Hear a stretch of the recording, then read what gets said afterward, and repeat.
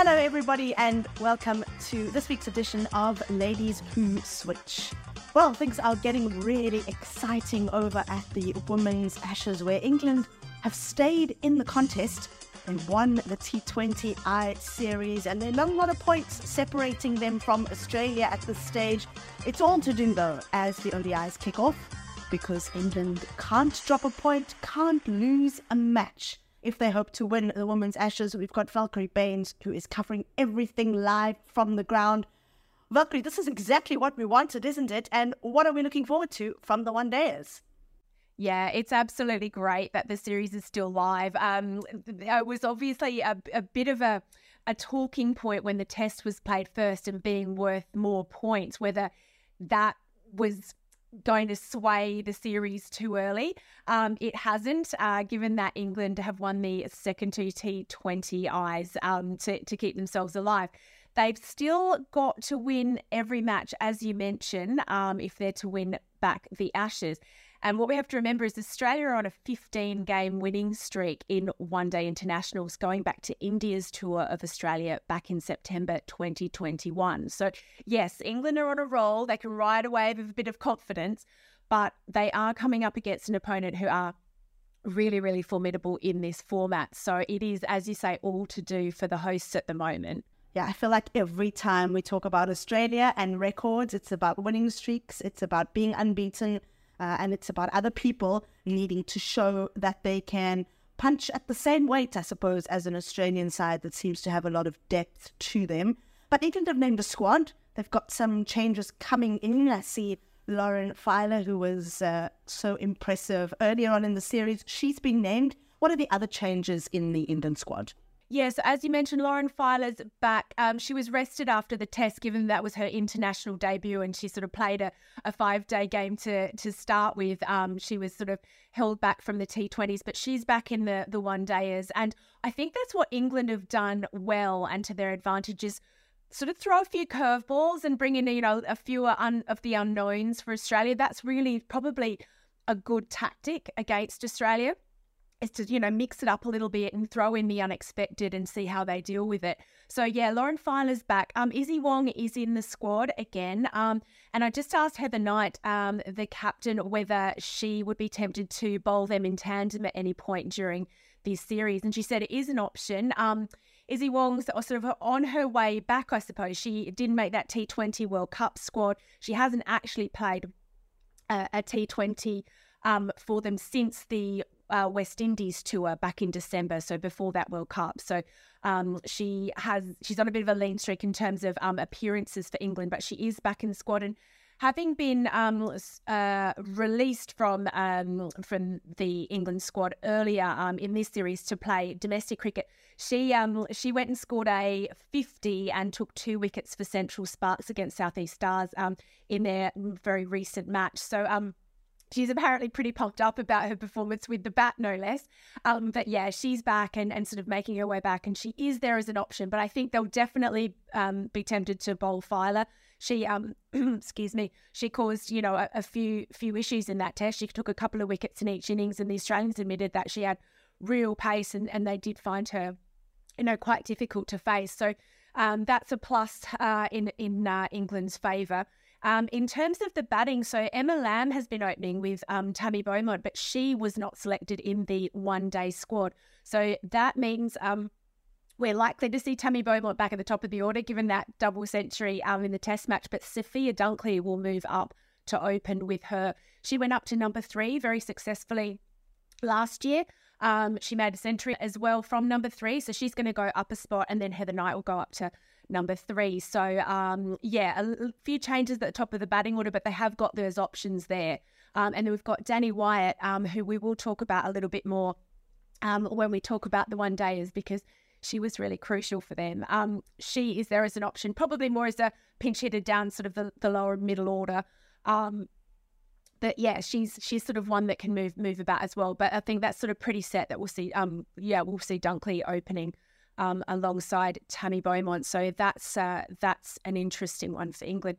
When you talked about records and winning streaks in Australia, sort of being the holders of sort of a lot of those those records in conversations we have about them, I think one thing we should remember is that England won 5 games on the bounce to reach the 50-over World Cup final back at the start of last year. So that is something that, you know, can give a bit of confidence. I asked her the night again, just in her press conference just now, about whether she had raised that, and she thanked me for giving her some ideas. So I may have done the Australians out of a bit of strategy there. But yeah, she said, oh, well, if I need to use that, I'll remind them. But they're very much, you know, saying they're taking one game at a time, and you can sort of roll your eyes and go, oh, you know, we hear that cliche in sport all the time.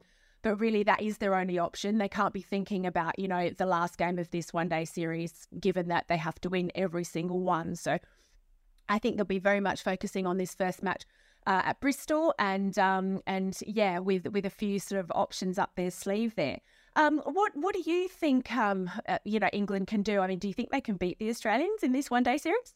Yeah, I said after the test that they would have to bounce back and win the T20 series, especially given that the T20 World Cup didn't go the way they would have wanted it to, and they seem pretty disappointed not to have reached the final. I mean, of course, every team is disappointed not to reach the final, but England had a real chance against a South African side that have never beaten them in a crunch match like that before. So I'm going to stick with it. I think that they are going to, well, at least win the first 2 matches, because as much as we're talking about the men's series and how we'd love to take it to the Oval at 2-2, if England can manage to draw that 4th test match, or win that 4th test match rather, I think exactly the same thing we want from the women's, and more so because from what I hear, it's record crowds that you saw at the T20 series and sold out crowds at the one-day series. And that's just phenomenal for the women's game, that it's now starting to pull in the kind of crowds that the men's game has done for such a long time.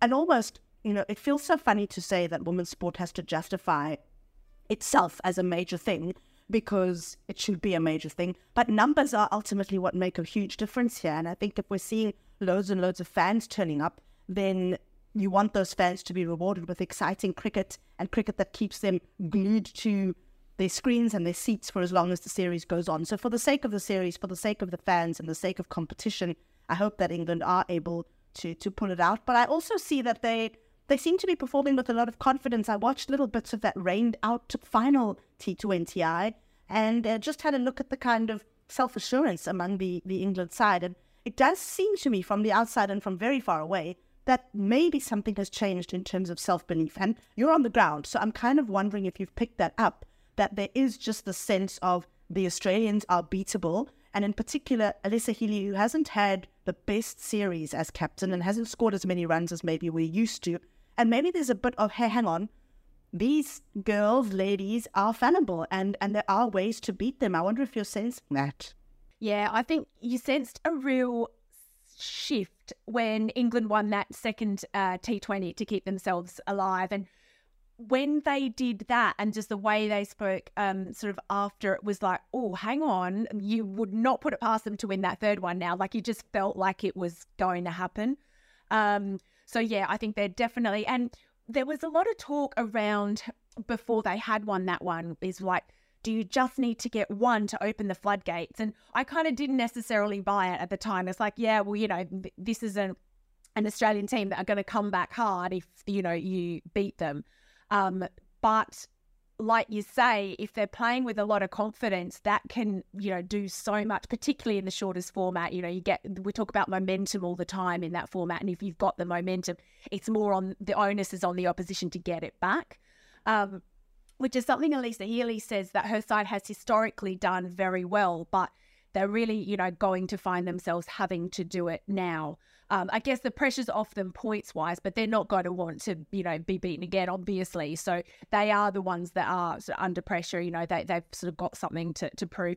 She did say after that loss at the Oval, well, you know what, we are allowed to lose the odd game here and there. And it's true. Like, you know, that's the point. But that's not to sort of take anything away from England's achievement in terms of actually being able to be the ones that have cracked them. So, yeah, I think they are definitely playing confidently. They're, you know, saying all the right things and you know, and playing well. And I guess too, in those harder situations, those clinch situations, like, you know, when they had sort of a rain reduced run chase and that kind of thing, and yeah, they managed to get over the line. So yeah, I think they are looking good.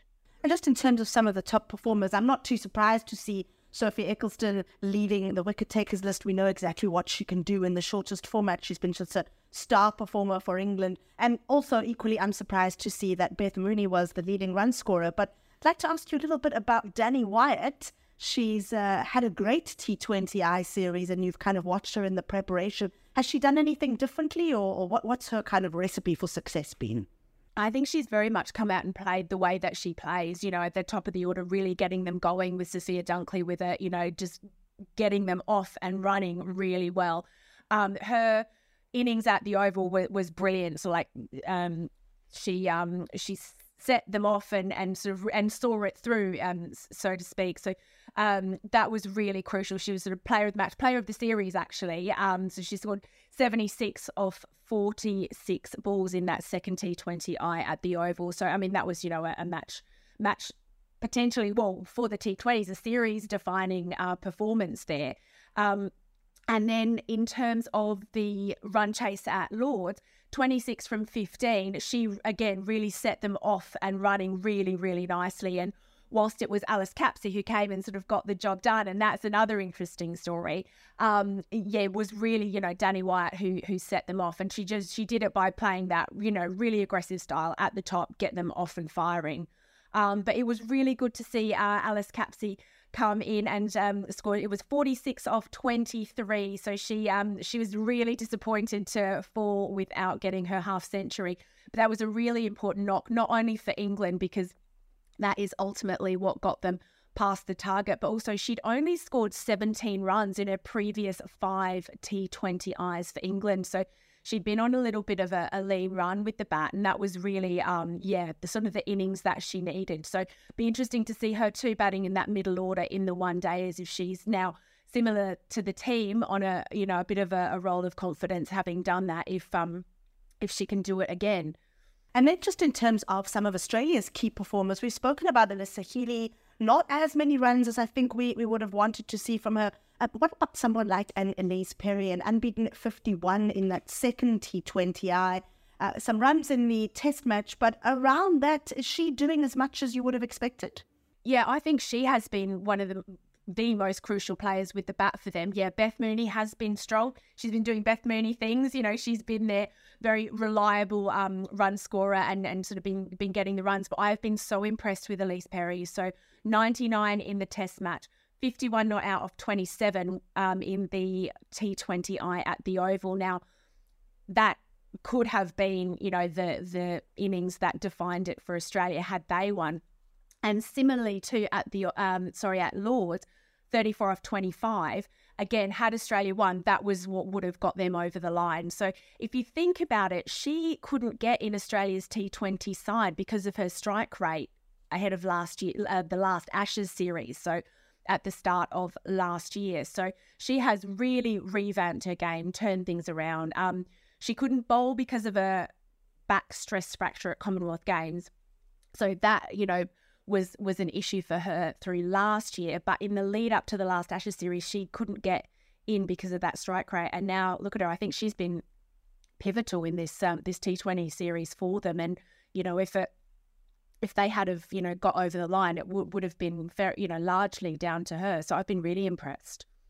And in terms of strike rates, I mean, it's something that we talk about quite a lot in the women's game. And one of the conversations around white ball strike rates being maybe in the women's game 130, 140, 150. I mean, we're seeing in this series, I've seen a couple of 160s and 170s.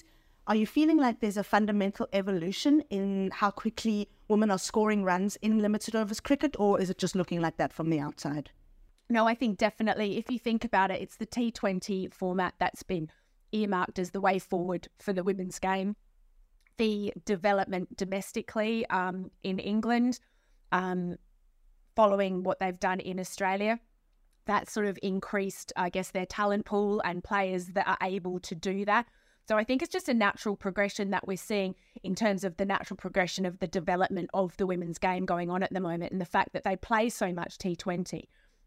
That improvement is always going to be really rapid once you get that structure in place. So yeah, I think that's a trend that we're seeing for good reason, and one that, you know, is likely to continue given, you know, these franchise leagues that are, you know, opening up to them and that kind of thing. I think, yeah, it's sort of a natural progression, and it makes good sense. Okay, so I'm going to ask you first this time. What is your prediction for the one-day series and therefore the Women's Ashes?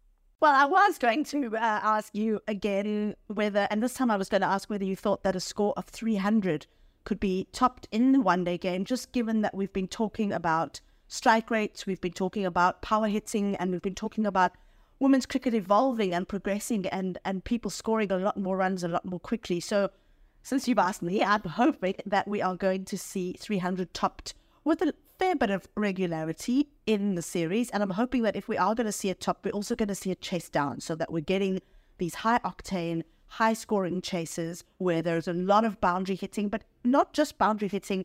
One of the features of the World Cup qualifiers we've just been through in Zimbabwe was running between the wickets, and really, really quick running. We saw it with the Dutch, who will be on their way to India later this year.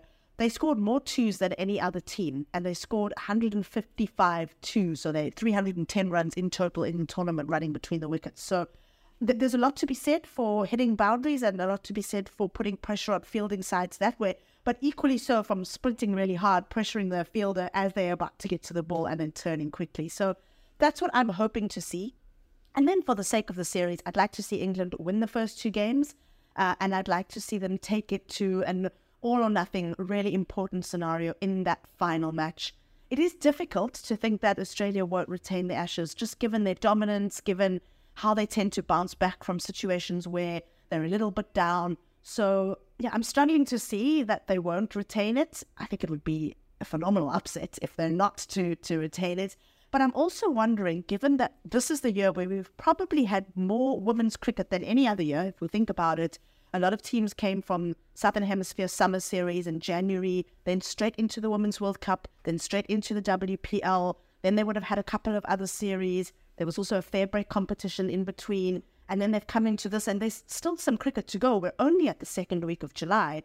So I'm wondering if there's a fatigue factor that's going to come in for either side, or maybe even for both sides. And maybe you've picked up or seen some of that, and just what that impact would be if there is a little bit of wear and tear starting to show. Yeah, that's a really interesting point, actually. I remember the fatigue factor being discussed after the New Zealand tour of England, before Australia then went over and played that really long Ashes into 50-over World Cup swing overseas. But there was discussions. I kind of saw the point, but then there was other people saying, yeah, but you know, they've only played, you know, this much cricket, and you know, it's not that much, and you know, why they're tired. But that obviously had the factor of the biosecure bubbles. They were still having to, they'd come out of that, but they were still having to be really careful, like, you know, what they did. And I remember Tammy Beaumont talking about, you know, going to the petrol station, and they had protocols for how you fill your car and then wash your hands, you know, that kind of thing. And they were still having to think about all of that stuff, and that can be really, really taxing. So I think there was also an element of, you know, mental fatigue as well as sort of the physical fatigue. I guess the more that they're playing, of course, you know, we are going to see fatigue, but I suppose this is really only the start of England's summer. And I think also too, players and boards by and large are becoming more and more aware of that. We've seen in the men's game several of the, you know, top men's players having to take time out. I mean, you know, Ben Stokes, a really high profile, you know, case in point of having to sort of take time out for you know, because it's just too much on body and mind. We've already seen Nat Siver-Brunt took that mental health and wellbeing break last year. So I think as players and boards are becoming more aware of that, I think they're starting to manage it a lot better. Players are getting better at speaking up when they need the break. Boards are, you know, seem to be very supportive when they do, and it's like, yes, fine, you know, there's no ramifications, you do what you know you need to do.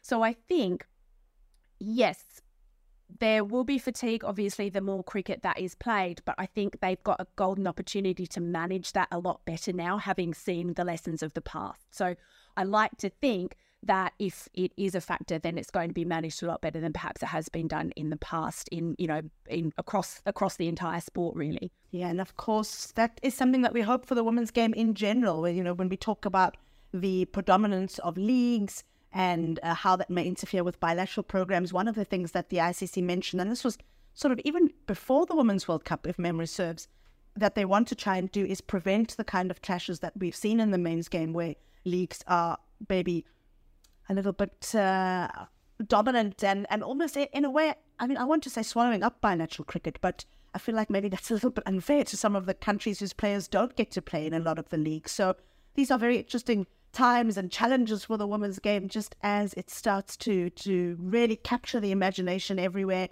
Well, to go into the one-day series, you told us some great reports from the test about the crowds there. The T20s were great crowds. Are you still feeling the vibe? Is it still feeling like everyone's interested and ready and wanting to go to the games? Yeah, it's terrific. And it was actually really nice because at the Oval, there is a very large overspill area from the press box. So by and large, you always sit outside at the Oval. It's the press box is, it's quite dark. It's harder to see. You feel really removed from it. So almost everyone sits outside and you really got such a sense of the crowd and the atmosphere and, the vibe. And it was just, it was really exhilarating. You're like, oh, wow, people are so into this and it's great. Whereas sometimes, we can be a little bit in the fishbowl and removed from it. And you can see a big crowd. It's like at Lord's, you saw this great crowd, but you don't hear it as well if you're in the press box. So, you knew it was great, but you were actually right in the thick of it at the Oval and you were like, oh, this is actually real. We've seen the numbers. We've heard all of the praise about it, but this is actually happening. It was really good, and you do feel it. And the fact that each of these one days are sold out, so the entire series is sold out before it's even begun. Yeah, I think it's going to be really fantastic crowds for the remainder of the series. And like you say, they are being treated to some really great contests, and that's all we could have hoped for, really. Absolutely, and that's not the end. I know, right? So I was going to say there is other cricket happening, and I know you want to speak about it because you've been keeping tabs on the rest of the world for us. There are loads of other series being played at the moment. We have had West Indies, Ireland, we've had Bangladesh, India, that's still ongoing, and Sri Lanka, New Zealand also. Now, that one was particularly stood out to me because I thought of you instantly. Chamari Atapattu topping the ICC ODI batting ranks after 2 centuries in 3 games. Sri Lanka won the ODIs 2-1 and she was really pivotal in that. New Zealand 2-0 in the T20s. So, what do you make of what's been going on in the other matches around the world? Yes, well, Chamari Atapattu not just being the top run scorer in that series and the first to reach number 1 on the ICC rankings, also the first Sri Lankan woman to hold that title. And in fact, there's only been one other Sri Lankan, and it's a man, it's Sanath Jayasuriya. So really, she's joined esteemed and elite company. We already know that she's really the flag bearer, the pioneer amongst women's cricketers in her country, and she just keeps adding to that reputation. Whenever we talk about Sri Lanka, I mean, one of the things that we mention is that there needs to be some depth. We're hoping that we'll see other players coming through, people who are able to put some support around Chamari Atapattu, but also, if we're honest, I mean, she's unlikely to be playing for the next 10 years at least. I mean, she's certainly maybe got another World Cup or 2 or major tournament or 2 in her. And what we'd really like to see are those under-19 players who we saw in action here in South Africa in January, starting to come through, starting to play the big innings more consistently. That's ultimately what you hope to see in terms of winning games and in terms of being able to form a consistent core for Sri Lanka in the future, very much like what New Zealand have now. They've got the experience of Susie Bates and then the youth of the Kerr sisters. So it's an interesting contest between these two teams, probably quite a good matchup that we're seeing happening there. Something that maybe we're not really seeing over in Bangladesh, where they've had a tough time against India. It's 2 T20s that have been played thus far. In the first T20, Bangladesh were held to 114 for 5. It's probably not the best score. And then you see India just knocking off those runs in 16.2 overs. Some big runs there. Harmanpreet Kaur with an unbeaten 54. So, we spoke a while ago about what will the WPL do for Indian women's cricket. What would it mean for their depth? What would it mean for how competitive they're going to be? And we can see in how they're performing against Bangladesh that, it's done wonders, actually. In the second T20, it was much tougher going. India were held to 95 for 8. So a low-scoring game there with wickets seemingly falling all the time. But then Bangladesh really unable to keep up, bowled out for 87. The captain, Nigar Sultana, scored 38. And Shafali Verma and Dipti Sharma took 6 wickets between them. So India holding all the cards really there. And something similar is happening in the West Indies, where Ireland is struggling to keep pace with the West Indies, who we know, they've been playing on women's cricket for a lot longer in an organised way, contracted for longer, but they've been through some tough times, West Indies women. They've got a new coach now on the way, who's been appointed from the Netherlands. So hopefully things are going to start to change there. Valks, I don't know if you've kept an eye on Ireland over the last few months or years. Are you feeling like this is an accurate reflection of their women's team? Yeah, so I think when they were at the T20 World Cup, they provided some really interesting storylines there. I mean, no one more so than Orla Prendergast, I think. She had a magnificent series there. I mean, they've been talking about Gabby Lewis, Amy Hunter, players that we had seen do magnificent things here and there.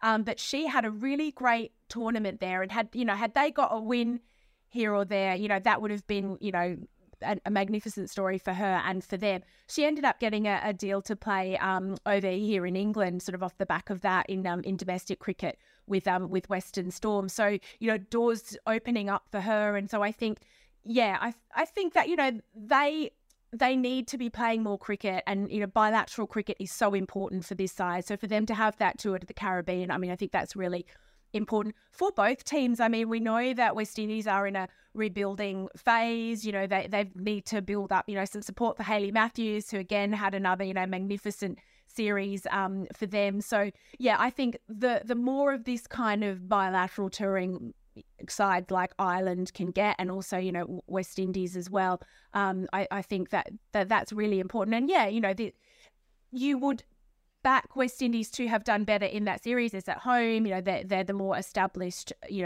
side, but yeah, I think it can only be a good thing going forward. There's bilateral series for them, and hopefully they can remain in the calendar as T20 franchise opportunities come up, which is again going to be good for those players who can get into them from those nations. But this is a great shop front for them to be saying, here I am, this is what I can do.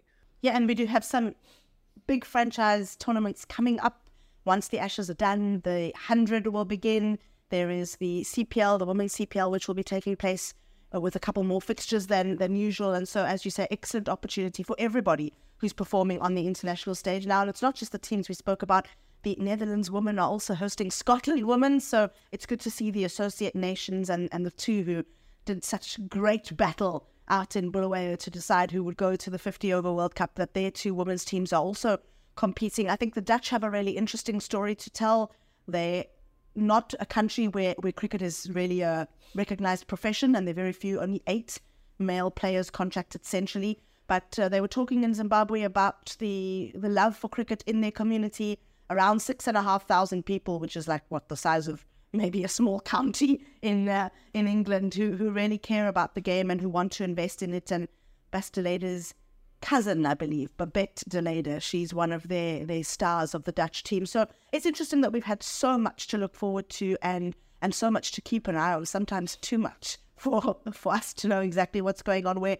But really, the big focus over the next week will be the Women's Ashes, those 3 crucial one-day internationals, and to see whether England can stun Australia, can dethrone them, can stop them from retaining the Ashes, or whether Australia, as we know, they've got huge bounce-back ability. They seem to be able to come from absolutely nowhere situations and be able to pull one out the hat. So will it be Australia to continue their dominance, or will it be England to surprise everybody and get their hands on the Women's Ashes? We will keep you posted and let you know next week. For now, enjoy the one-day games and all the other cricket that's on offer from us here at Ladies Who Switch.